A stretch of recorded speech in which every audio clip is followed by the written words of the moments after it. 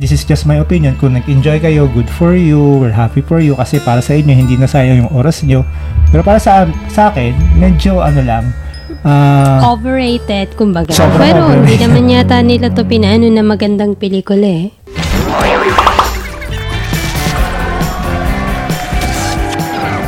Welcome po ulit mga ka-nerding once again dito po sa aming podcast, ang Nerding With You podcast, ang podcast na kung saan ako, si Tops, the geeky husband, tries to nerd out with his clueless wife, Glenn. Yes. Kamusta po kayo lahat? Okay.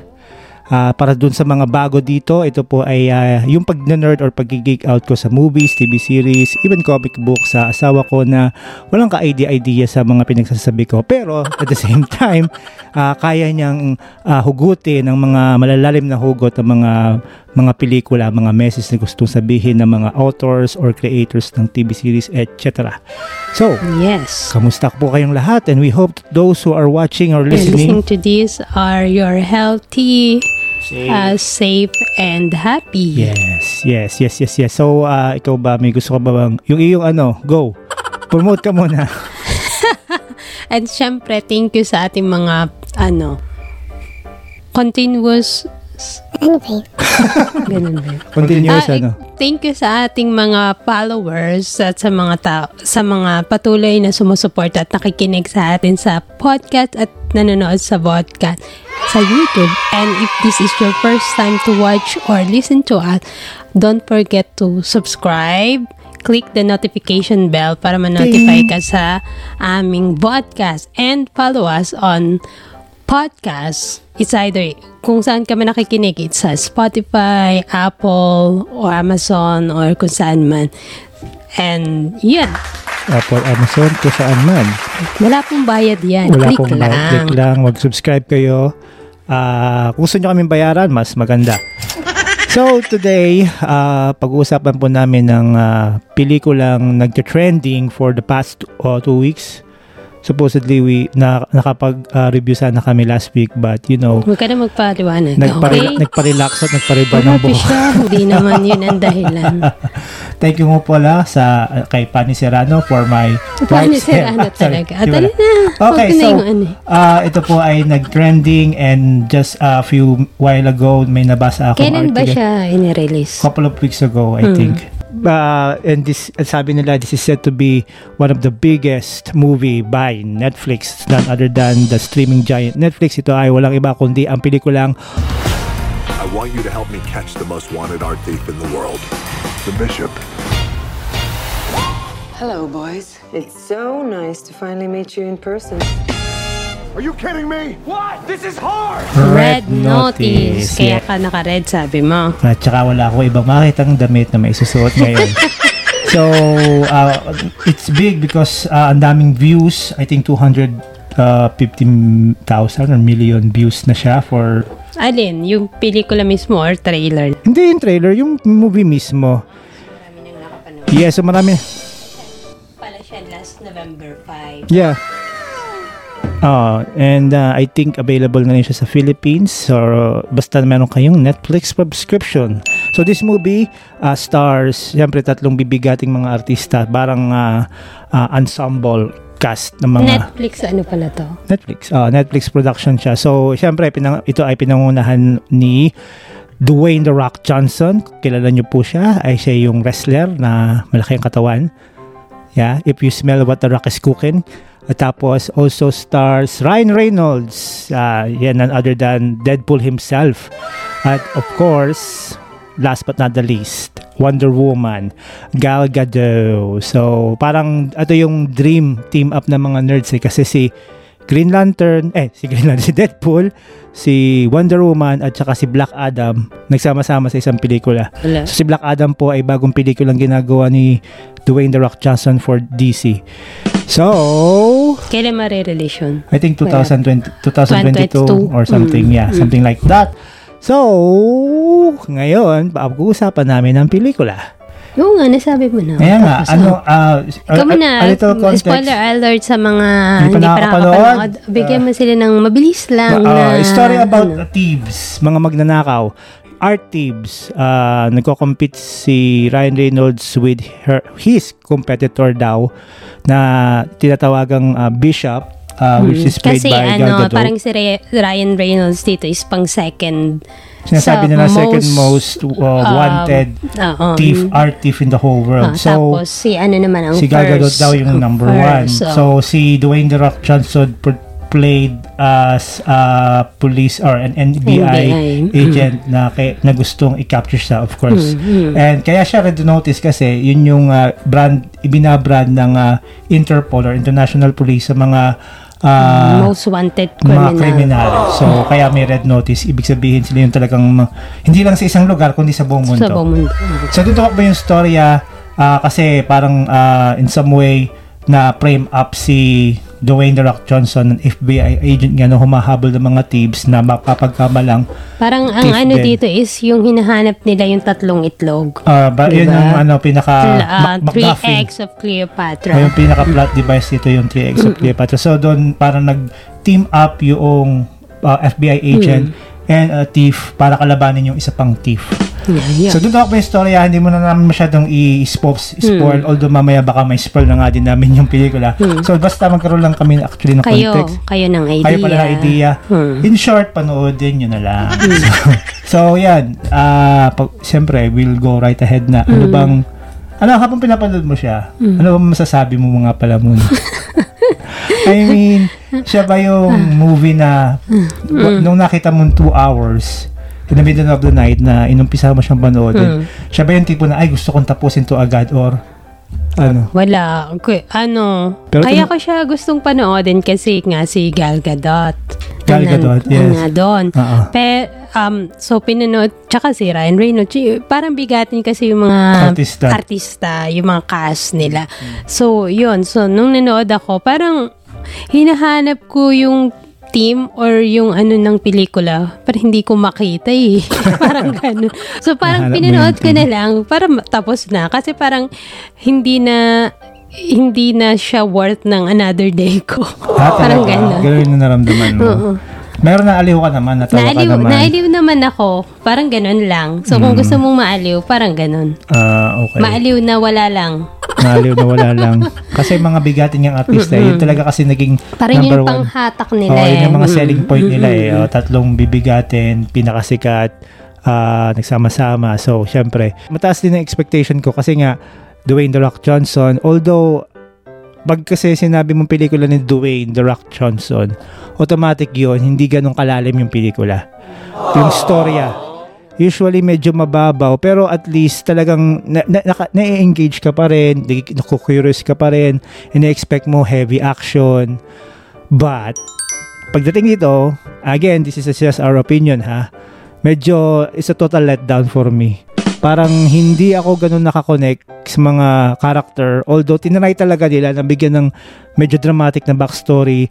Sinabi nila na si Ryan Reynolds daw yung character is, ang tatay is police, kaya siya naging magnanakaw para gusto niyang patunayan sa tatay niya na he can be better, but doon sa career na contrary doon sa career ng tatay niya, kasi hindi maganda yung relationship ng tatay ni Ryan Reynolds, yung character niya dun sa may sama pelikula. ng loob siya sa tatay niya. So parang in some way, parang revenge yun. Same goes with The Rock. Parang tinatry talaga nilang bigyan ng medyo malalim na backstory, pero hindi ko naramdaman. Hindi ako nagkaroon ng connection. Parang kulang sa mga pinakita nila na parang itong tao na to is damaged.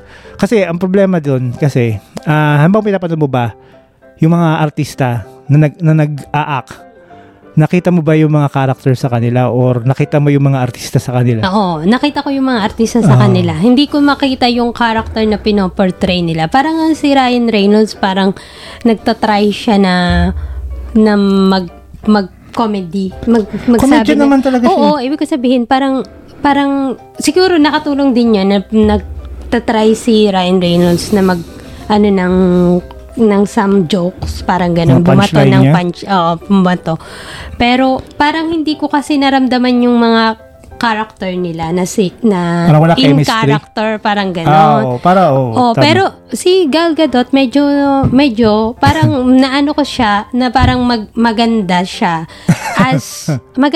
as villain na gano'n. Parang bagay sa kanya yung gano'n. Pero Medyo okay naman si Gal Gadot, pero parang yung whole kasi hindi kasi parang hindi nag-connive yung connive ba? Parang walang chemistry silang tatlo doon sa kanilang character. Parang gano'n. Although medyo, sa akin parang medyo mas okay si Gal Gadot. At, kasi babae ka eh. Hindi dahil sa babae. Parang, sa kanya yung ganong, Character. maganda sa kanya yung I ganong agree. character. Parang, Ayun yung hinahanap ko na sana gumanap siya ng ganong character. Kontrabida. Pero, parang ganun. Pero yung ganun na kontrabida na yung sexy maganda Matinik. tapos gagamitin niya yun, yung ganun, yung Mga beauty tuso. niya na may ano pala behind parang dun sa beauty heartbreaker niya. talaga siya. Parang ganun. Oo, tama. Pero yun, ganun din ako kasi si Ryan Reynolds kasi si The Rock, sa lahat ng pelikula makikita mo si Ryan Reynolds at si The Rock sa mga pelikula nila. Parang pare-parehas yung acting nila. Hindi ka makakita ng ibang character. Kaya nga pag, halimbawa, nanood ka ng pelikula, right in the middle, hindi mo alam kung ano yung pinapanood mo. Na ito ba ay Fast and Furious? Kapag sila, ano ba yan, Fast and Furious? So, nag-aalala mo na lang is yung mga ganawa nilang pelikula na. Ibig sabihin, parang hindi sila, what's the right term for that? In character. Hindi sila versatile actor. Hindi nila kayang i-portray ang different characters. So, they're good at portraying themselves sa isang pelikula. Parang badass, smart ass na mga na personality, pero hindi mo ma-distinguish ito katulad ni Ryan Reynolds, si Deadpool pa rin siya. Deadpool pa rin, ilagay mo. Nakikita mo. Kahit nga sa Free Guy, parang ganun din yung kanyang acting parehas lang, comedian style. Pero ang pinagkaiba naman sa Free Guy, mas maganda yung motivation niya para mag-move forward yung pelikula.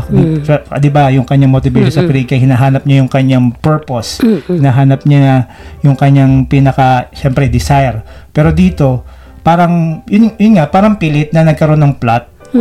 Na kahit meron kang sad backstory pero hindi namin makita or maramdaman yung sad backstory mo. Parang si Ryan Reynolds ka lang na nagpo-portray as magnanakaw pero tapos sinabi mo na meron kang sad backstory. Parang ganun lang. Ganun din si The Rock. Na ganun, macho. Matinik na macho na parang lahat kaya niyang gawin. Matalino. Hindi ko alam kung matalino si The Rock pero sa totoong buhay. Pero in fairness to them, they're good naman in portraying an action hero.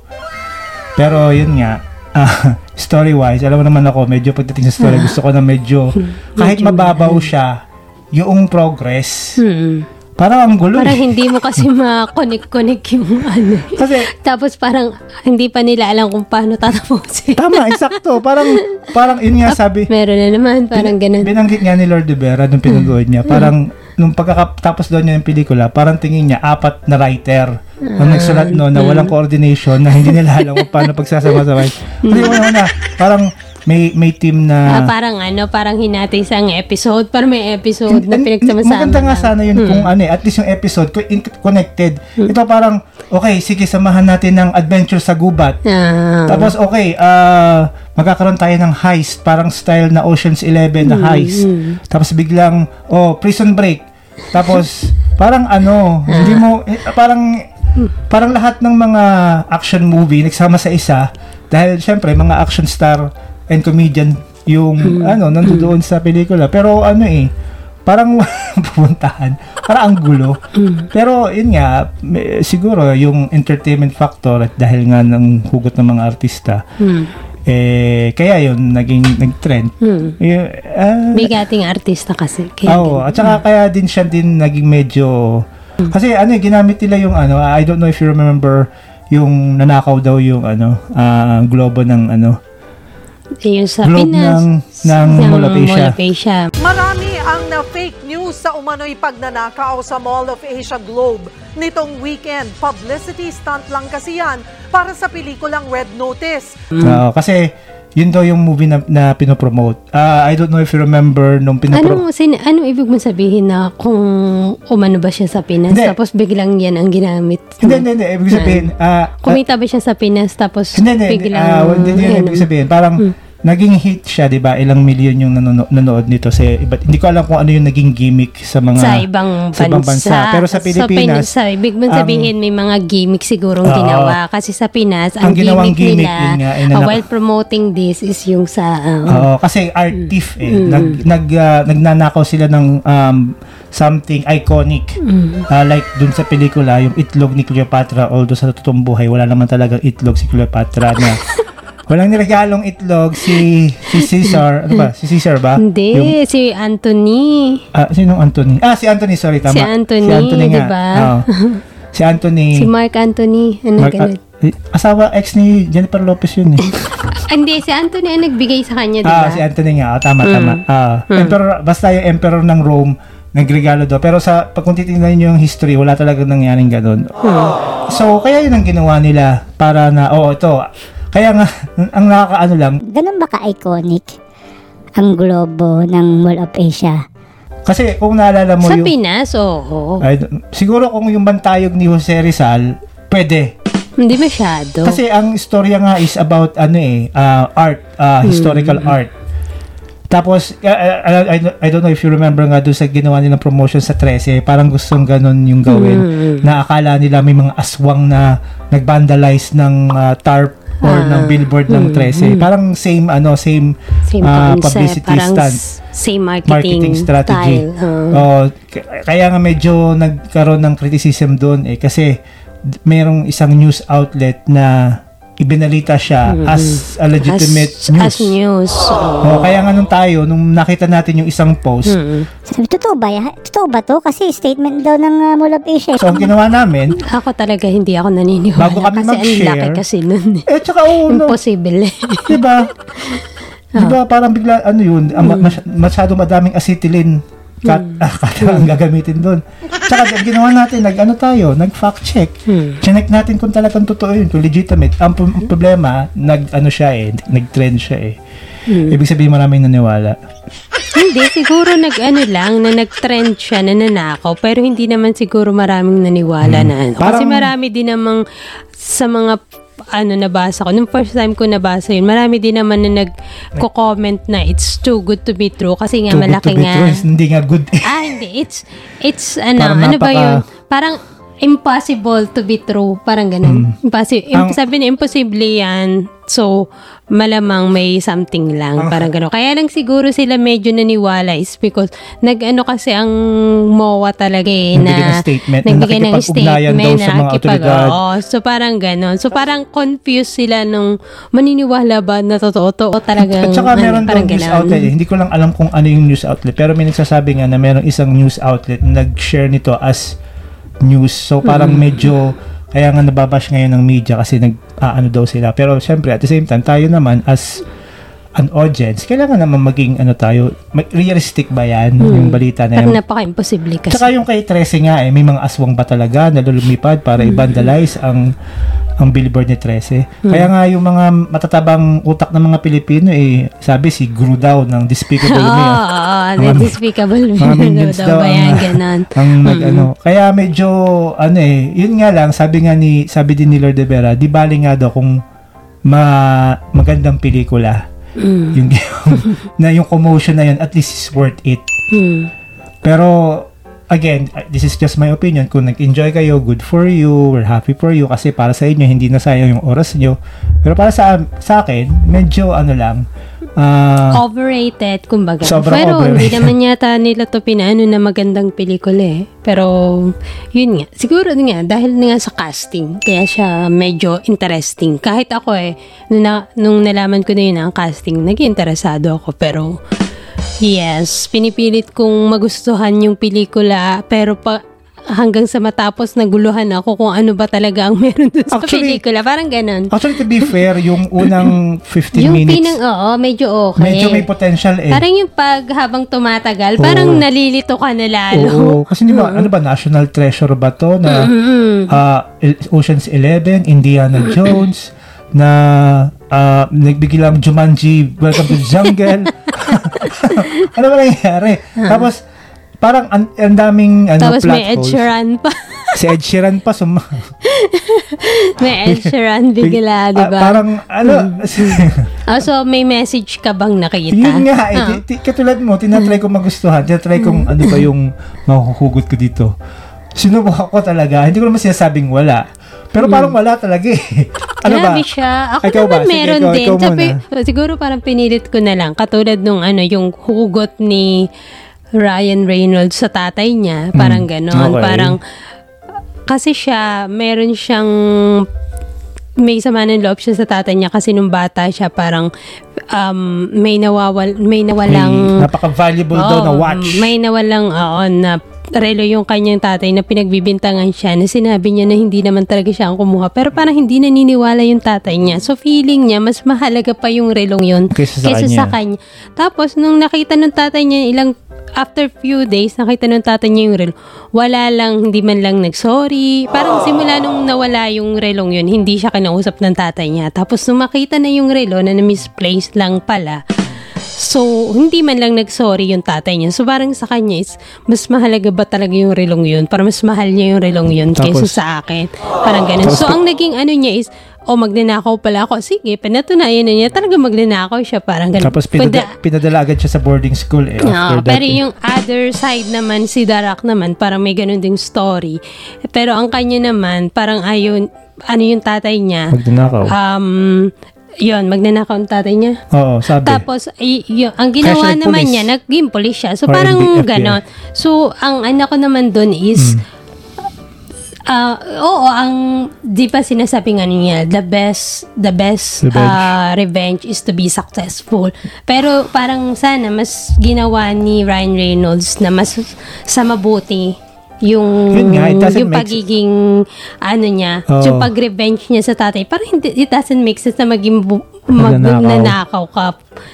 Yung famous magnanakaw ka. At saka all of that didn't make sense dun sa plot twist. Which is, sasabihin na namin, plot twist, hindi po pala talaga FBI agent si Darak. What? Magnanakaw po pala talaga siya. Pala siya?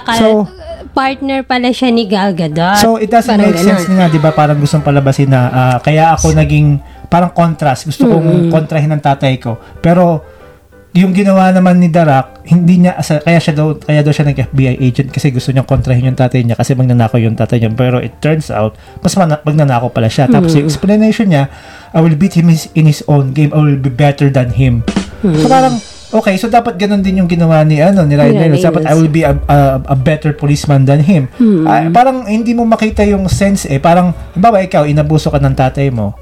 Tapos, syempre, para sa iyo, pag nagkaanak ako, hindi ko gagawin sa anak ko yan. I will be a better father than my father to me. Yun. And then, siguro much better na kung meron man tayong, yun nga, your past doesn't define your future. Exactly. So kung ikaw, siguro mas maganda kung magre-revenge tayo. Yun nga, sabi nila, the best revenge is to be successful. So sana, sa mabuti na lang gawin. Pero for me, kasi I don't believe dun sa concept ng revenge. Parang masama din kasing yun na best revenge. Kaya ka lang ba nagpo-pursue for greatness is so to prove everyone wrong. Di ba pwedeng to serve yourself na I want to be great because that's my only goal. Not because parang bitter ka pag ganun, di ba? Pero at least gamitin mo na nga sa maganda. As motivation. Oo, as motivation to success. Yun na lang. Yun pero yun yung at least ikaw pa rin naman pero yun yung kanilang motivation para kalabanin. Which is kaya nga ang gulo. Kasi nga, di ba, parang gusto nilang sabihin na I want to, okay lang yung kay okay lang yung kay Ryan Reynolds yung gustong sabihin message. Pero nga nagkanda gulo na nung nagkaroon ng twist, parang Pero nung ba umpisa alam mo na may twist na gano'n? Alam ko na medyo may something na kasi tama. parang iniisip ko nagbigay na din kasi ng clue mismo si Darak. Sabi niya dapat meron, sino ba ang parang kanino nagtatrabaho si Bishop. So ibig sabihin meron siyang may parang may pinagtatrabahuhan siya. Sino ba ang kanyang amo or boss? Parang ganon. So, yun, naisip ko na meron nga si Gal Gadot na kasi si Ryan Reynolds talagang sinabi na wala, ako lang ayaw nga niya ng kapartner, siya lang talaga mag-isa. Wala siyang amo. Sino si Bishop? Si Ryan Reynolds. Wala talaga siyang amo. Wala pero talaga amo ang mga magnanakaw kasi para sa kanila yung ginagawa hindi, yun. usually meron, di ba, pag sindikato? Wala, hindi naman siya sindikato Nagbebenta siya sa mga sindikato. Oo nga, ibig ko sabihin, yung kasi ang sinabi, so parang nagbigay na ng idea si Darak na yung meron niyang pinagtatrabahuhan yung sinabi niya na partner, ganun. May partner Actually, siya. tama. Parang ganun. Isa rin yung clue. Kasi parang the Bishop, parang may something, parang group kasi, parang ganun. At saka ang gulo ng analogy Bishop, sabi nila, di ba, parang ginamit nila yung analogy of chess. So, sinabi nila, There are 2 bishops in chess. And a whole lot of pawns. there are 2 bishops sa chess, tapos there are 1,000 of pawns. So, parang ginamit nila na pawns, kung po kayo nag-chess, yung mga pawns, ginamit na isa sa mga pawns si Ryan Reynolds, yung si Sotoboche, yung sindikato, at saka yung tsaka yung sa Interpol, yung babae sa Interpol na hindi ko maalala yung pangalan. Pero, syempre, kung gagamitin mo yung analogy na yon, ibig sabihin, meron pa rin king and queen. Sino yung king and queen nyo? Ganun nyo lang nilagay yung level nyo as, parang ang gulo din ng analogy. Parang nag-analogy pa kayo, masyado nyo parang binaba yung sarili nyo. Hanggang bishop lang, hindi nyo pa ginawang king and queen. Usually, yung mga cliche sa mga pelikula, kapag ang isang agent or law enforcer, ano ba? Law enforcer. Na-frame up, usually nagre-reach out dyan yung mga head nila, tatanungin, did you really do it? Wala. Tapos may mga contact sila ng mga dating police or parang siya lang, parang nakakapagtaka na hinayaan ng isang American na makulong sa isang highly Russian highly secure na gulag or prison na wala man lang hearing. Parang unfair. Tapos puro speculation na ikaw posibleng ikaw yung dahilan kung bakit talaga nawala yung original na egg. Pero wala man lang trial, kinulong agad. Parang alam mo na gustong pagsamahin yung dalawa, si Ryan Reynolds at saka si Darak, para magkaroon ng ng conflict do sa pelikula, which is sobrang pilit. Tapos, hindi ko rin magets na, di ba, parang pinalabas doon. Maraming plot holes, kumbaga. Sobrang dami. Di ba, kaya doon nalaman nung agent, nung si Interpol, na yung babae, na kasi tinawagan yung, yung opisina. Kailangan pang i-intercept ni Gal Gadot yung tawag para sabihin na, hindi, walang ganyang agent dito. At ba ang point, kung hindi naman pala siya totoong pulis or totoong FBI, bakit niya pa kailangang i-intercept? Di ba hinayaan na lang na makaling sa opisina kung hindi naman pala siya totoong pulis? Parang heller.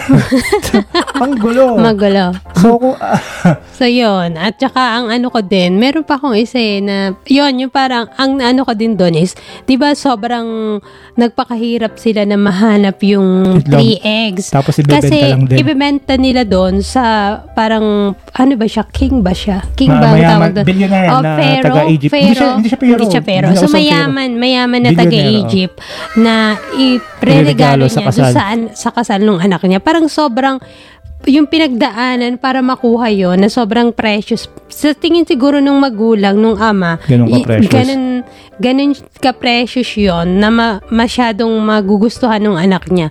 Pero, yung anak niya, mas gusto pa si Ed Sheeran. Parang ganun. So, parang makikita mo din doon na naisip ko nung napanood ko yun is yung parang minsan kasi yung mga magulang or kahit naman sino na pag nagbibigay tayo sa iba, parang feeling natin ito yung gusto nila, ito yung kasi masyadong mahal to, masyadong maganda to, ito yung tingin ko na kailangan niya or magugustuhan niya or makakapagbigay sa kanya ng sobrang saya.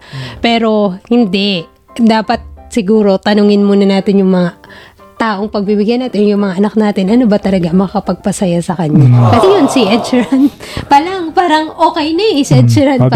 Parang yung eggs na yon, Cleopatra's eggs, parang wala na sa kanya hinanap pala. Diba? Treasure hunting talaga ang ginamit. Tapos si Ed Sheeran lang pala makakapagpasaya sa parang kanya. sobrang, kung alam lang nung niregaluhan may Cleopatra, ang tawag nung ama doon sa anak niya. Kung gaano, yung pinagdaanan para lang mabuo yung tatlong itlog na yun, diba? So, actually, hindi ko na naisip yun Hindi ko na hinugot yung ganung. Parang sobrang lalim na nun Pero kasi nga, hindi ko makonect talaga. Nakita ko kasi, parang naisip ko yung gano'n na kaano. Wala lang. Kung pinagdaanan nila, gano'n. Tapos isinaplong nila din sa Interpol yung bilyonaryo na yon. Tapos nandun sila. Ba't hindi sila hinuli? Hindi sila nahuli. Tapos hindi ko rin maintindihan doon sa Interpol. Kumukuha sila ng tip mula mismo doon kay Bishop. So, parang ang gulo na bakit mo pagkakatiwalaan ang isang tip from a thief. You mean na may red notice pa? May red notice din. Tapos, parang sinubukan talaga nila na magkaroon ng plot twist. Na parang gustong gulatin yung mga to. We did not see that coming. Paano nangyari yun? Hindi namin inaasahan yun. Parang okay. Sobrang disappointed ako sa pelikula. Sobrang hindi ko siya Gano'n masyado ka nag-expect na? Masyado ako nag-expect. Kasi medyo may potential kasi yung trailer. Kasi nga, syempre, pinakita nila yung mga funny bits. Tapos, si Dara kasi, maganda yung mga ganyan. Although, like I said, medyo generic yung kanyang pagpaportray sa mga pelikula. At least, na-entertain ako. Yung The Rundown, yung pelikula nila ni Kevin Kevin Hart sa Jumanji, kahit alam ko na ganun lagi yung acting ni Darak, na-entertain ako, lalo na yung Jumanji pala, yun, at least medyo may konting nagkaroon ng konting versatility kasi pinotray ni Darak si Danny DeVito kasi yung katawan niya, yung consciousness ni kasi alam mo naman yung di ba? Wag mo nang ikwento. Basta parang tinry niya i-portray si Danny DeVito, si Darak. At least medyo nagkaroon ng konting versatility doon. Pero dito talaga, parang si Darak nag-try talaga mag-portray lang as na magnanakaw. Tapos, ito lata yung kauna-unahang eksena or ito yung pangalawa na nagkaroon ng kissing scene si Darak. So, kung may favorite ka na scene, meron ka ba? Siguro ayun, meron actually. Yung yung pag-escape nila sa doon sa prison. Sa prison. Kasi na-impress lang ako doon sa advance mag-isip ni Ryan Reynolds. Lahat ng ginawa niya preparation pala para sa pagtakas nila. Which is also na-disappoint ako kasi parang ganun siya ka-advance mag-isip kaya sobrang galing niyang thief pero hindi niya talaga na-anticipate na posibleng i-double cross ako ni Darak or nung kusino man. So parang pinakita mo kung gaano kakagaling tapos bigla na lang nawala in the middle of the movie.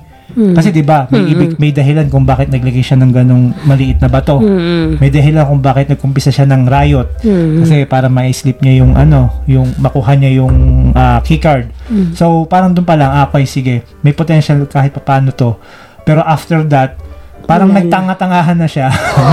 Grabe siya. Parang clueless sa mga nangyayari. Kasi 'di ba, may plano na rin siya kung paano nakawin yung pangalawang egg. May plano na rin siya para makakuha yung pangatlong egg.